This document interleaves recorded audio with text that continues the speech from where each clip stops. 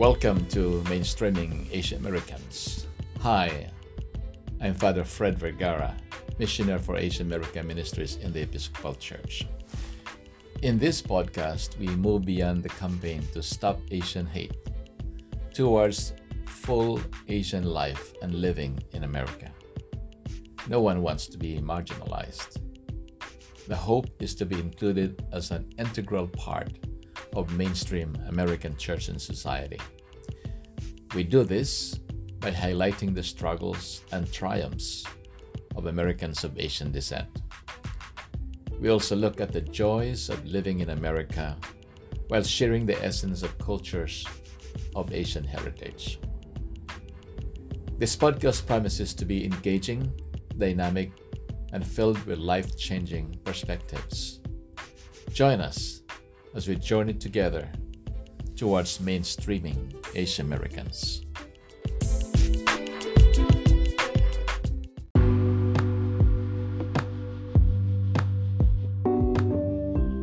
Hi, I am the Reverend Canon Dr. Fred Vergara, Missionary for Asian American Ministries in the Episcopal Church. The title of this sermon is Christ of Faith in Korea. This is first of a series of sermons on Asia-America relations, which is part of my podcast, Mainstreaming Asia America. I will explore the impact of Christian mission in Asia and how it influences the contributions of Asians in America.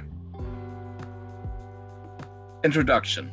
Christianity was and is and always will be a missionary religion.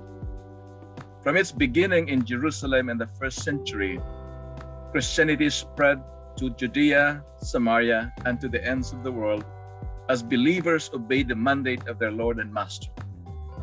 This mandate, called the Great Commission, is written in Matthew 28:18-19, where Jesus said, "All authority in heaven and on earth has been given to me.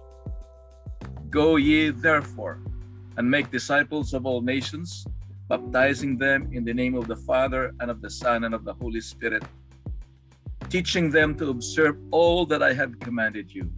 And lo, I am with you to the ends of the earth." Fired up by missionary zeal and empowered by the Holy Spirit, the early Christians spread far and wide, preaching their faith and establishing basic Christian communities. The Apostle Thomas, once called the Doubting Thomas, due to his initial doubt on the resurrection, was so moved by this post-resurrection mandate that he reached as far as South India and planted the seeds of the church among the South Asians until he was martyred in Madras in 52 AD. The lives of early Christian missionaries were filled with perils and promise, but never a dull moment. They journeyed in unknown lands, struggled to speak and translate the gospel in languages that native peoples can understand, and labored even in hostile territories. Many lived, suffered, and died in the countries they went to. Some were killed and others buried in unmarked graves. But as the saying goes, the blood of the martyrs are the seeds of the church. St. Paul, the missionary par excellence who spread the gospel and planted churches in the Greco-Roman world, testified to his life as a missionary in 2 Corinthians chapter 11, verses 24-26. St. Paul wrote, "5 times I received from the Jews the 40 lashes minus 1. 3 times I was beaten with rods. Once I was stoned. 3 times I was shipwrecked. I spent a night and day in the open sea. In my frequent journeys, I have been in danger from rivers and from bandits, in danger from my countrymen and from the Gentiles, in danger in the city and in the countryside, in danger on the sea and among false brothers. Yet in all these trials, St. Paul concluded that God's grace was sufficient for his needs, and that he fought the good fight, finished the race, confident that he will be awarded the crown of righteousness, not only to him, but to all who believe. Christian mission in Asia. In the history of Christian mission in Asia, some of those experiences happened to missionaries, partly due to their zealous witness to the gospel, and partly due to the proclamation of the gospel garbed in Western culture, which some Asian countries despised.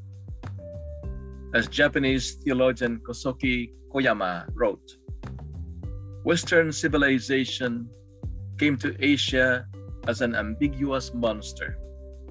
It carried both guns and ointment, the wounding and healing of native civilizations.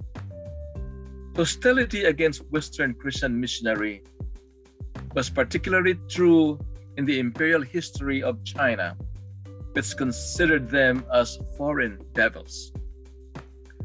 Chinese nationalists resisted Christianity, fearing it would destroy their culture. One more Christian, one less Chinese, they said.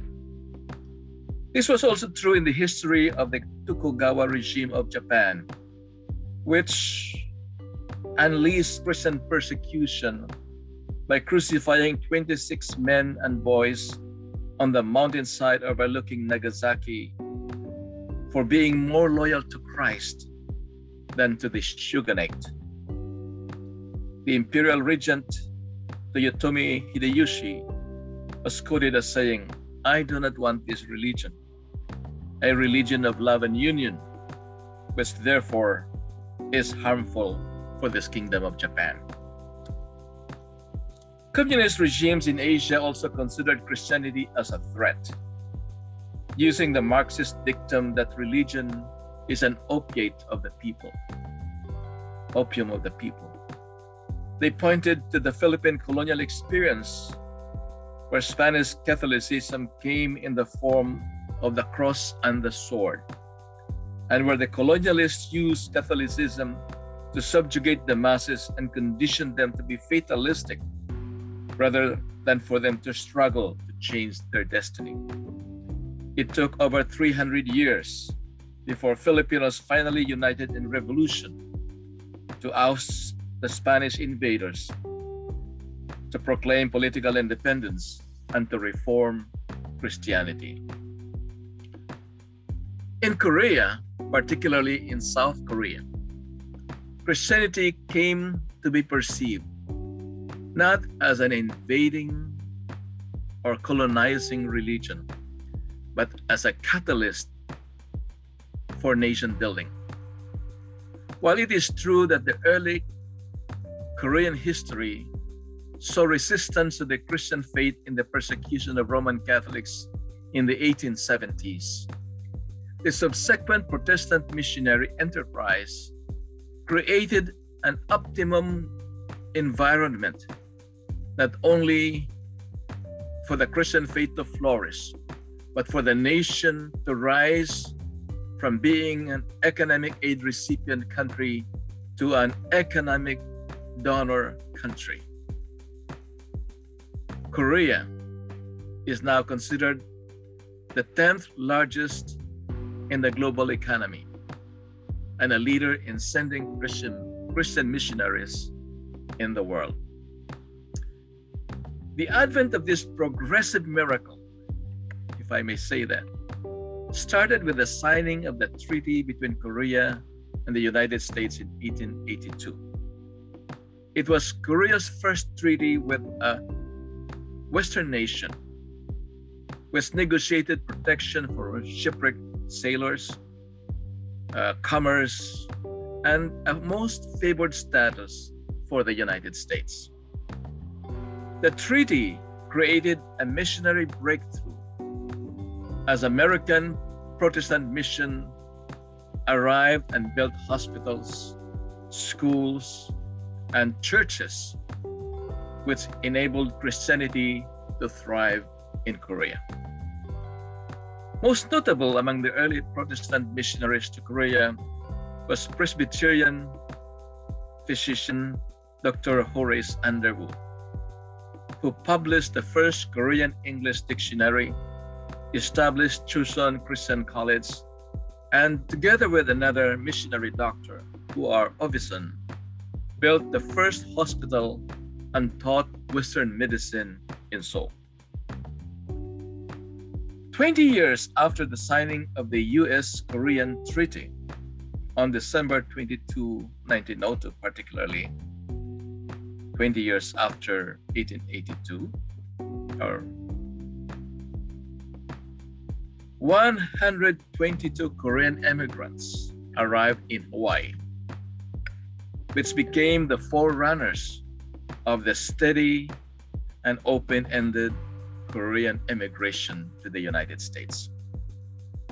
Today, it is estimated that there are over 2 million Korean Americans, the fifth largest Asian American subgroup after the Chinese, Filipino, South Asian, and Vietnamese American communities. Now, what are the contributions of Korea to the United States and to the world? Let me mention three: Minjung theology, economic miracle, and Christian mission.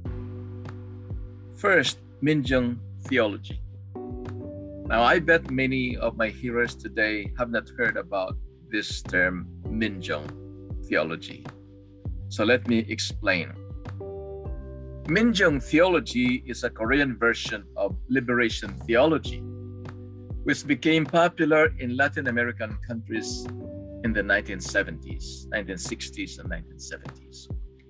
It was espoused there mainly by Roman Catholic theologians Gustavo Gutierrez, Leonardo Boff, and John Sobrino, and by Brazilian educator Paulo Freire. And their ideas spread in many parts of Asia. And at that time, experimenting and talking about contextual theology, the theology of contextualization, or putting the gospel in the context on which Asia found itself. Now, in the theology of liberation, Christ makes a preferential option to the poor, especially in societies sharply divided between oppressor and oppressed, between the filthy rich and the many, many poor. Now, like liberation theology, Minjung theology is also a preferential option to the poor. It challenges, laments, and prophesies against structures of injustice in society. But unlike the Latin American theologians, Korean liberation theologians do not employ Marxist categories, but uses Korean drama and storytelling that highlight the emotional core of the oppressed, the Minjung, and align it with Christ's suffering and resurrection so that the Minjung can rise above their unfortunate conditions. Minjung are people who have suffered oppression and exploitation, extreme poverty, and social, political, and cultural marginalization throughout the ages. And Koreans term that experience as Han, a kind of inconsolable pain and dehumanization. Tong Etz Moon, one of the Minjung theologians, wrote, "The term Minjung came to be used during the Yi dynasty between 1392 to 1910, when the common people were oppressed by the Yangban class, the elite class at the time. Every Korean outside of the Yanban elite class was an outcast. It was also used during the Japanese occupation of Korea, 1910 to 1945, when most Koreans were reduced to Minjung status, except for the minority who collaborated with the invaders. During the dictatorship in Korea, Minjung referred to all those who were excluded from the elite who operated in oppression, repression, and suppression of basic human rights. Now, it is interesting to note that Minjung theology became popular in the 1970s when South Korea, had a succession of two dictatorship regimes under President Park Chung-hee in 1961 to 1979 and under General Chun Doo-hwan from 1979 to 1988. And it is interesting to note that the two presidents who followed them when democracy was restored in 1988, they were President Kim Yang-sam, who is a Presbyterian, and President Kim Dae-jung, who was a Roman Catholic. They were all proponents and adherents of Minjung theology. They participated in the protest movement of the Minjung during the dictatorship regimes in Korea. So Minjung theology is the first, for me, is the first and most significant contribution of Korea to the world. How the Minjung, the masses, the proletariat, if you may, can rise up from their state of being and become included in the main spectrum of decision-making in their societies. The second contribution of Korea is the economic miracle, which I said earlier. I said earlier that Korea is now the 10th largest economy in the world. Its rise from being a recipient of economic aid to that of being an economic donor country is an envy of other neighbors in Asia, especially from the third world, which Korea was once. Now, what makes this economic miracle in Korea? Many Christians in Korea, particularly the evangelicals, Presbyterians, and Pentecostals, attributed this miracle as a byproduct of robust Christianity and the fervency of Koreans in praying for peace and prosperity. Now, I have witnessed and admire the fervency when Koreans pray. They pray early in the morning, like 5 o'clock at dawn. They pray many times. And in many churches, they even have prayer mountains. The threat of possible communist invasion from North Korea makes them also edgy, alert, and always vigilant to improve their lot. Aided by a rigorous education and highly motivated and well-educated workforce, the economic environment in Korea has spurred the country's high technology boom and rapid economic development. South Korea's manufacturing industry, which has grown remarkable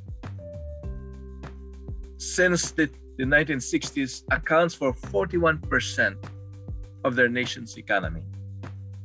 Korea exports a variety of manufactured goods, including steel, automobiles, chips, chemicals, clothing, TV sets, household appliances, computers, and semiconductors, and many others. The governmental economic policy of an export-oriented industrialization, the strict adherence or rule against graft and corruption, the Korean work ethic, influenced by the Confucian sense of order and the Protestant work ethics of stewardship, and their strong alliance with the United States, combined to give Korea the competitive edge in the global market. So second, that was the second contribution of Korea, the economic miracle, and maybe a good example to other countries. The third is Christian mission, the advancement of Christian mission in the world. South Korea has seen a dramatic growth of basically Protestant Christianity between 1945 and 2010, moving from 2% of the population to 29.3% of the population. And today I would estimate 33% of the population.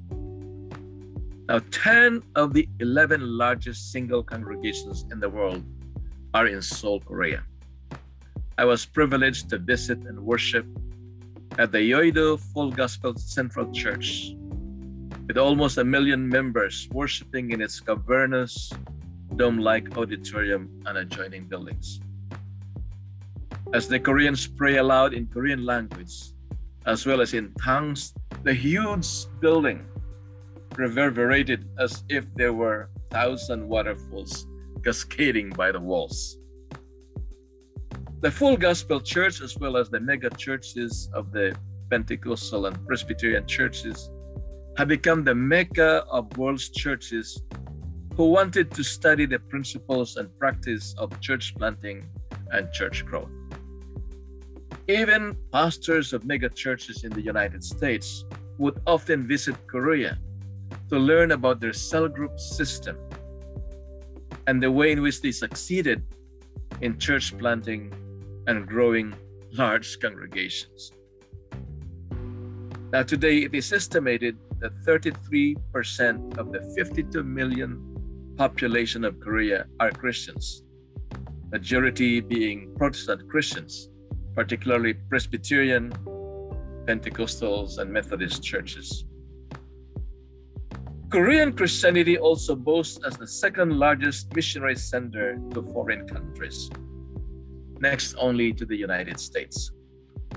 In the year 2000, there were 10,646 South Korean missionaries in 156 countries, along with undisclosed number of Roman Catholic missionaries. They were sent on missions, particularly in what is known as the 1040 window nations, meaning those nations that are hostile to Western countries, hostile to English, European, or American missionaries. The Korean missionaries go there.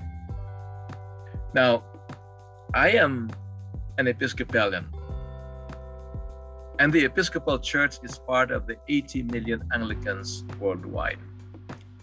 So what can I say about the Anglican Church of Korea? In 2010, while spending sabbatical weeks in Seoul under the patronage of the Right Reverend Paul Kim, Bishop of Seoul and Primate of the Anglican Church of Korea,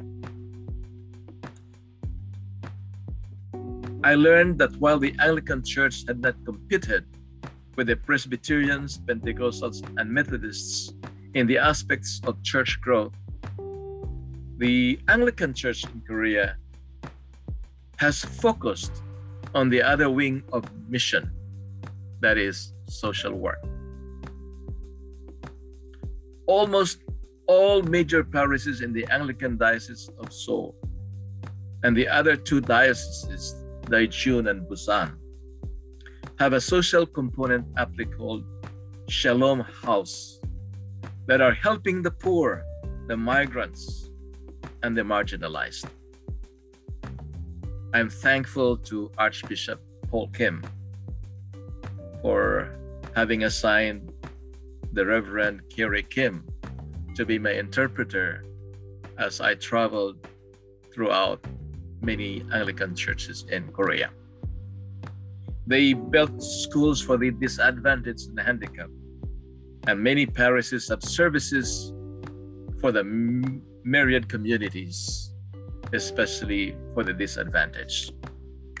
I am particularly impressed by one Anglican priest, the Reverend Columba Jong-Hu Lee. The Reverend Columba Jong-Hu Lee was the rector of Jinjuk and president of Shalom House. His advocacy for the migrant workers coming from the third world countries earned him the moniker Godfather of the poor Asian migrant workers. I saw him sheltering undocumented workers and pleading for justice and fair wages in courts, as well as in mobilizing his church and the community in helping the poor and the oppressed, even to the point of helping them pay for their hospital bills and referrals for livable jobs. And at some point, he went to prison and owed many money because of his advocacy for the poor.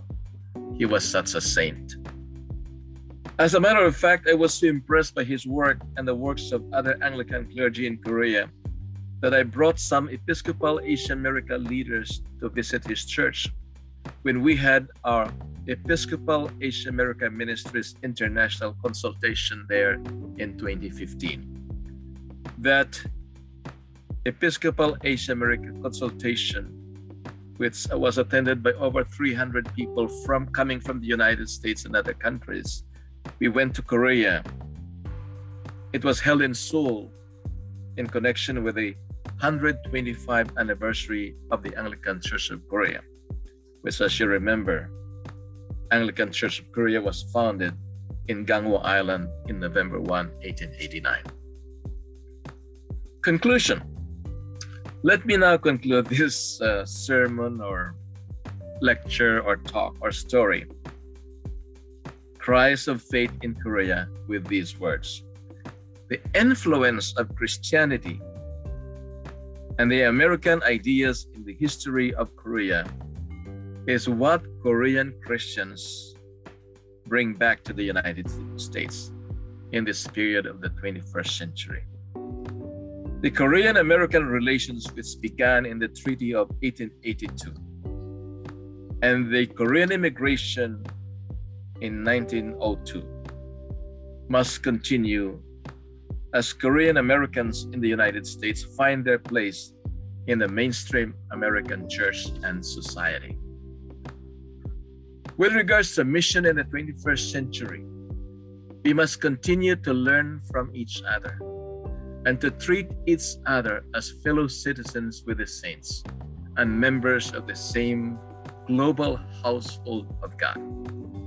We need one another not only to combat the racial hatred and cultural prejudice, but also to minister to the minjung among us, those who are oppressed, excluded, and marginalized in our societies. Both the United States and Korea and the whole world are currently experiencing a decline in Christianity. We need this relationship between Asia and the United States to rekindle Christian mission in the context of our own time. Now, in the past, expert missionaries were sent all over the unknown world, like the Navy SEALs of the United States Armed Forces, rigorous training for the arduous mission. Without these committed missionaries doing mission impossible, there would have been no church planting. There would have been no church growth and church expansion. Biblical church planting follows the way modeled by Jesus and imitated by the apostolic church for global disciple making. Go ye unto the whole world, proclaim the gospel, make disciples of all nations. It is a methodology and strategy for bringing in the harvest, raising up leaders and sending some of them to work into the harvest field, cross-cultural missions. Now, this is the general idea behind church planting, and it certainly was in the Church of Korea in the beginning. But today, the whole concept of mission has changed. It has changed from the group of elite Christian SEALs to the whole army of God, the whole people of God. The Episcopal Church, for instance, is waking to the principle and reality that Christian ministry must begin at baptism, and all the baptized, the laos, the people of God, has a ministry to perform. Christian mission is no longer entrusted to specialized theologians and expert missionaries, but to the whole church. The Lausanne Covenant defined evangelism today as the proclamation of the whole gospel to the whole person in the whole world by the whole church. Or as South African Anglican Archbishop Desmond Tutu once said, "We are all missionaries, or we are nothing." We are all missionaries, or we are nothing. The advent of internet technology and social media has also given rise to the term digital evangelists and social media missionaries. We do not have to travel physically to reach the ends of the world, but to navigate the cyberspace and digital communication superhighways. With the rapid and open-ended immigration in the United States, the task of Christians, both domestic and new immigrants, both citizens and recent immigrants, is to open the doors of our hearts to receive Christ, and to open the doors of our churches to receive those people whom God has placed into our neighborhood. Maybe even the younger generation who have not heard the gospel, or who are skeptical about the claims of the gospel. They too are the mission field. Many years ago, a few years ago really, I was in Silicon Valley, and we did a research on how many people in Santa Clara County in Silicon Valley go to church. And we realized from our research that there were only 10% of the population who go to church. In other words, at the time of the 1.5 million people of Silicon Valley, the center of computer industry in the United States, only 10% of that population only go to church. In other words, 90% of the whole population are at church. They are also the new mission fields. If it happened in the early 1900s, American mission boards would send their expert missionaries and mission dollars to evangelize Silicon Valley, if it were in Asia or in Africa in the 60s and 70s. But today, these too are our mission fields. We must learn to open our hearts, to innovate, to invent, and to diversify the way in which we reach peoples in the world today. Open our hearts, open our minds to discern and to listen for God's direction and do the Great Commission in our own time. And in all this, Korean American Christians have much to offer. May God bless our Korean American brothers and sisters in Korea, here in the United States, and all over the world.